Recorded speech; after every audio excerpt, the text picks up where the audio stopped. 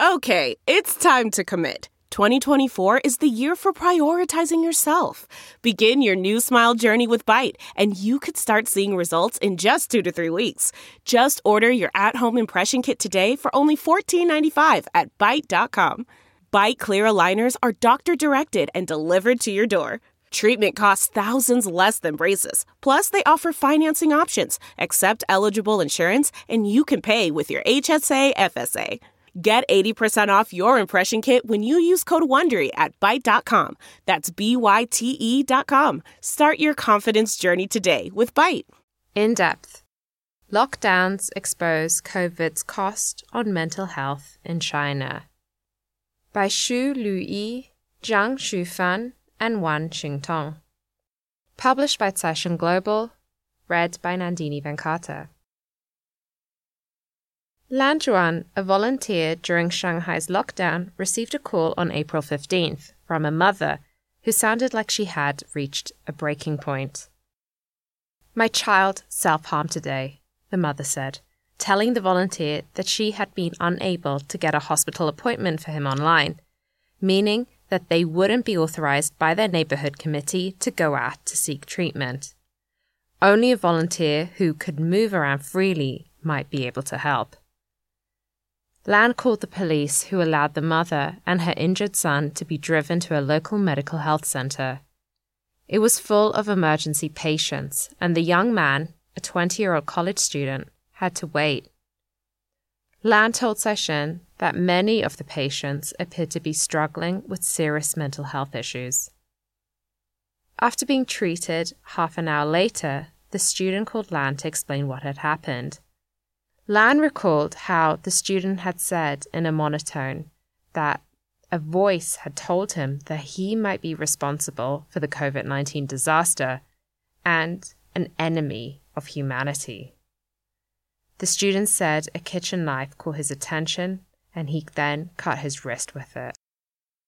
Lan listened as the young man poured out his troubles, from his childhood experience of being treated indifferently to the despairing things he witnessed during the pandemic. The man's experience was just one example of how the global pandemic and measures to contain it have taken a heavy toll on people's mental health. Citing studies and reports, the World Health Organization said in a March brief that there had been a significant rise in mental health problems, such as depression and anxiety during the pandemic, and people were increasingly likely to have suicidal thoughts or have made a suicide attempt. The situation could be even more severe in China, the only major economy in the world to still insist on a zero-COVID policy, requiring authorities to stamp out any outbreak as quickly as possible by imposing hardline measures such as lockdowns and quarantines. Meanwhile, the rest of the world relaxes COVID curbs in an effort to live with the virus. When Shanghai battled its worst ever COVID outbreak earlier this year, the financial hub put almost its entire population of 25 million people under some kind of lockdown for 2 months. Those people who already suffered from mental illness or a sleep disorder, whose access to medical services and drugs was disrupted by the lockdown, had no choice but to see their symptoms worsen. When Shanghai lifted most of its restrictions to free movement on June 1st, long lines were seen outside the Shanghai Medical Health Center's branch in Xuhui District, Caixin learned. Long queues also formed outside the Mental Health Center in Jing'an District, said Zhou Zhou, the secretary of the center's Communist Party branch. On June 1st and June 2nd, more than double the usual number of patients visited the center, Zhou said. The lack of access to healthcare and drugs was one problem to emerge this spring in Shanghai.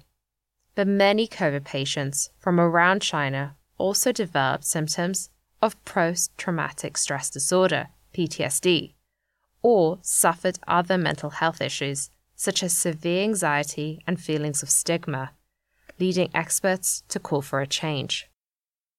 China's COVID measures have cost it a lot in terms of economic growth and social stability, but the crisis in mental health more neglected in China than in many parts of the world, has led some to warn that the situation could result in lasting damage to the Chinese economy and society. As productivity suffers and interpersonal relationships are strained. Difficulties in accessing psychiatric drugs. Lan said that she started working as a volunteer to help residents in Shanghai buy drugs on April 2nd, the second day of the city-wide lockdown. She then found that staffing shortages in residential communities made it hard for mental health patients to get the drugs they need to take regularly. She explained that most of the staff at the community health service centers were redeployed for local COVID work, and that their tasks of buying and delivering psychiatric drugs to patients during the lockdown was taken up by neighborhood committees with no previous experience. Caixin learned that this led to problems, such as neighborhood committee staff going to maternity hospitals to buy mental health drugs, which of course ended in failure as these hospitals had no psychiatrists who could prescribe such medicine. As patients with mental health disorders usually take psychiatric drugs for a long time and are drug dependent, uncertainty regarding access to such drugs would make them anxious. That's according to Gang Zhuli, a resident in Shanghai's Shuhui district who had experienced mild bipolar disorder before. Gang told Caixin that along with the fact that home quarantine could increase anxiety and loneliness, people's mental state was liable to worsen. PTSD and self-stigma. Besides those already with mental illness, some recovered COVID patients in Shanghai have showed symptoms of PTSD or sleeping disorders. Several people told Caixin whenever they heard a phone ringing, someone knocking on the door, or a heavy object hitting the floor, they would get nervous and think of unpleasant experiences during the quarantine, such as being forced to take a COVID test at 5 a.m. A few said that they became very resistant to contacting their neighborhood committee or even their families. Others said they couldn't sleep well. One person said, "The longer you slept, the more you dreamed, and all your daytime thoughts ran into your dreams."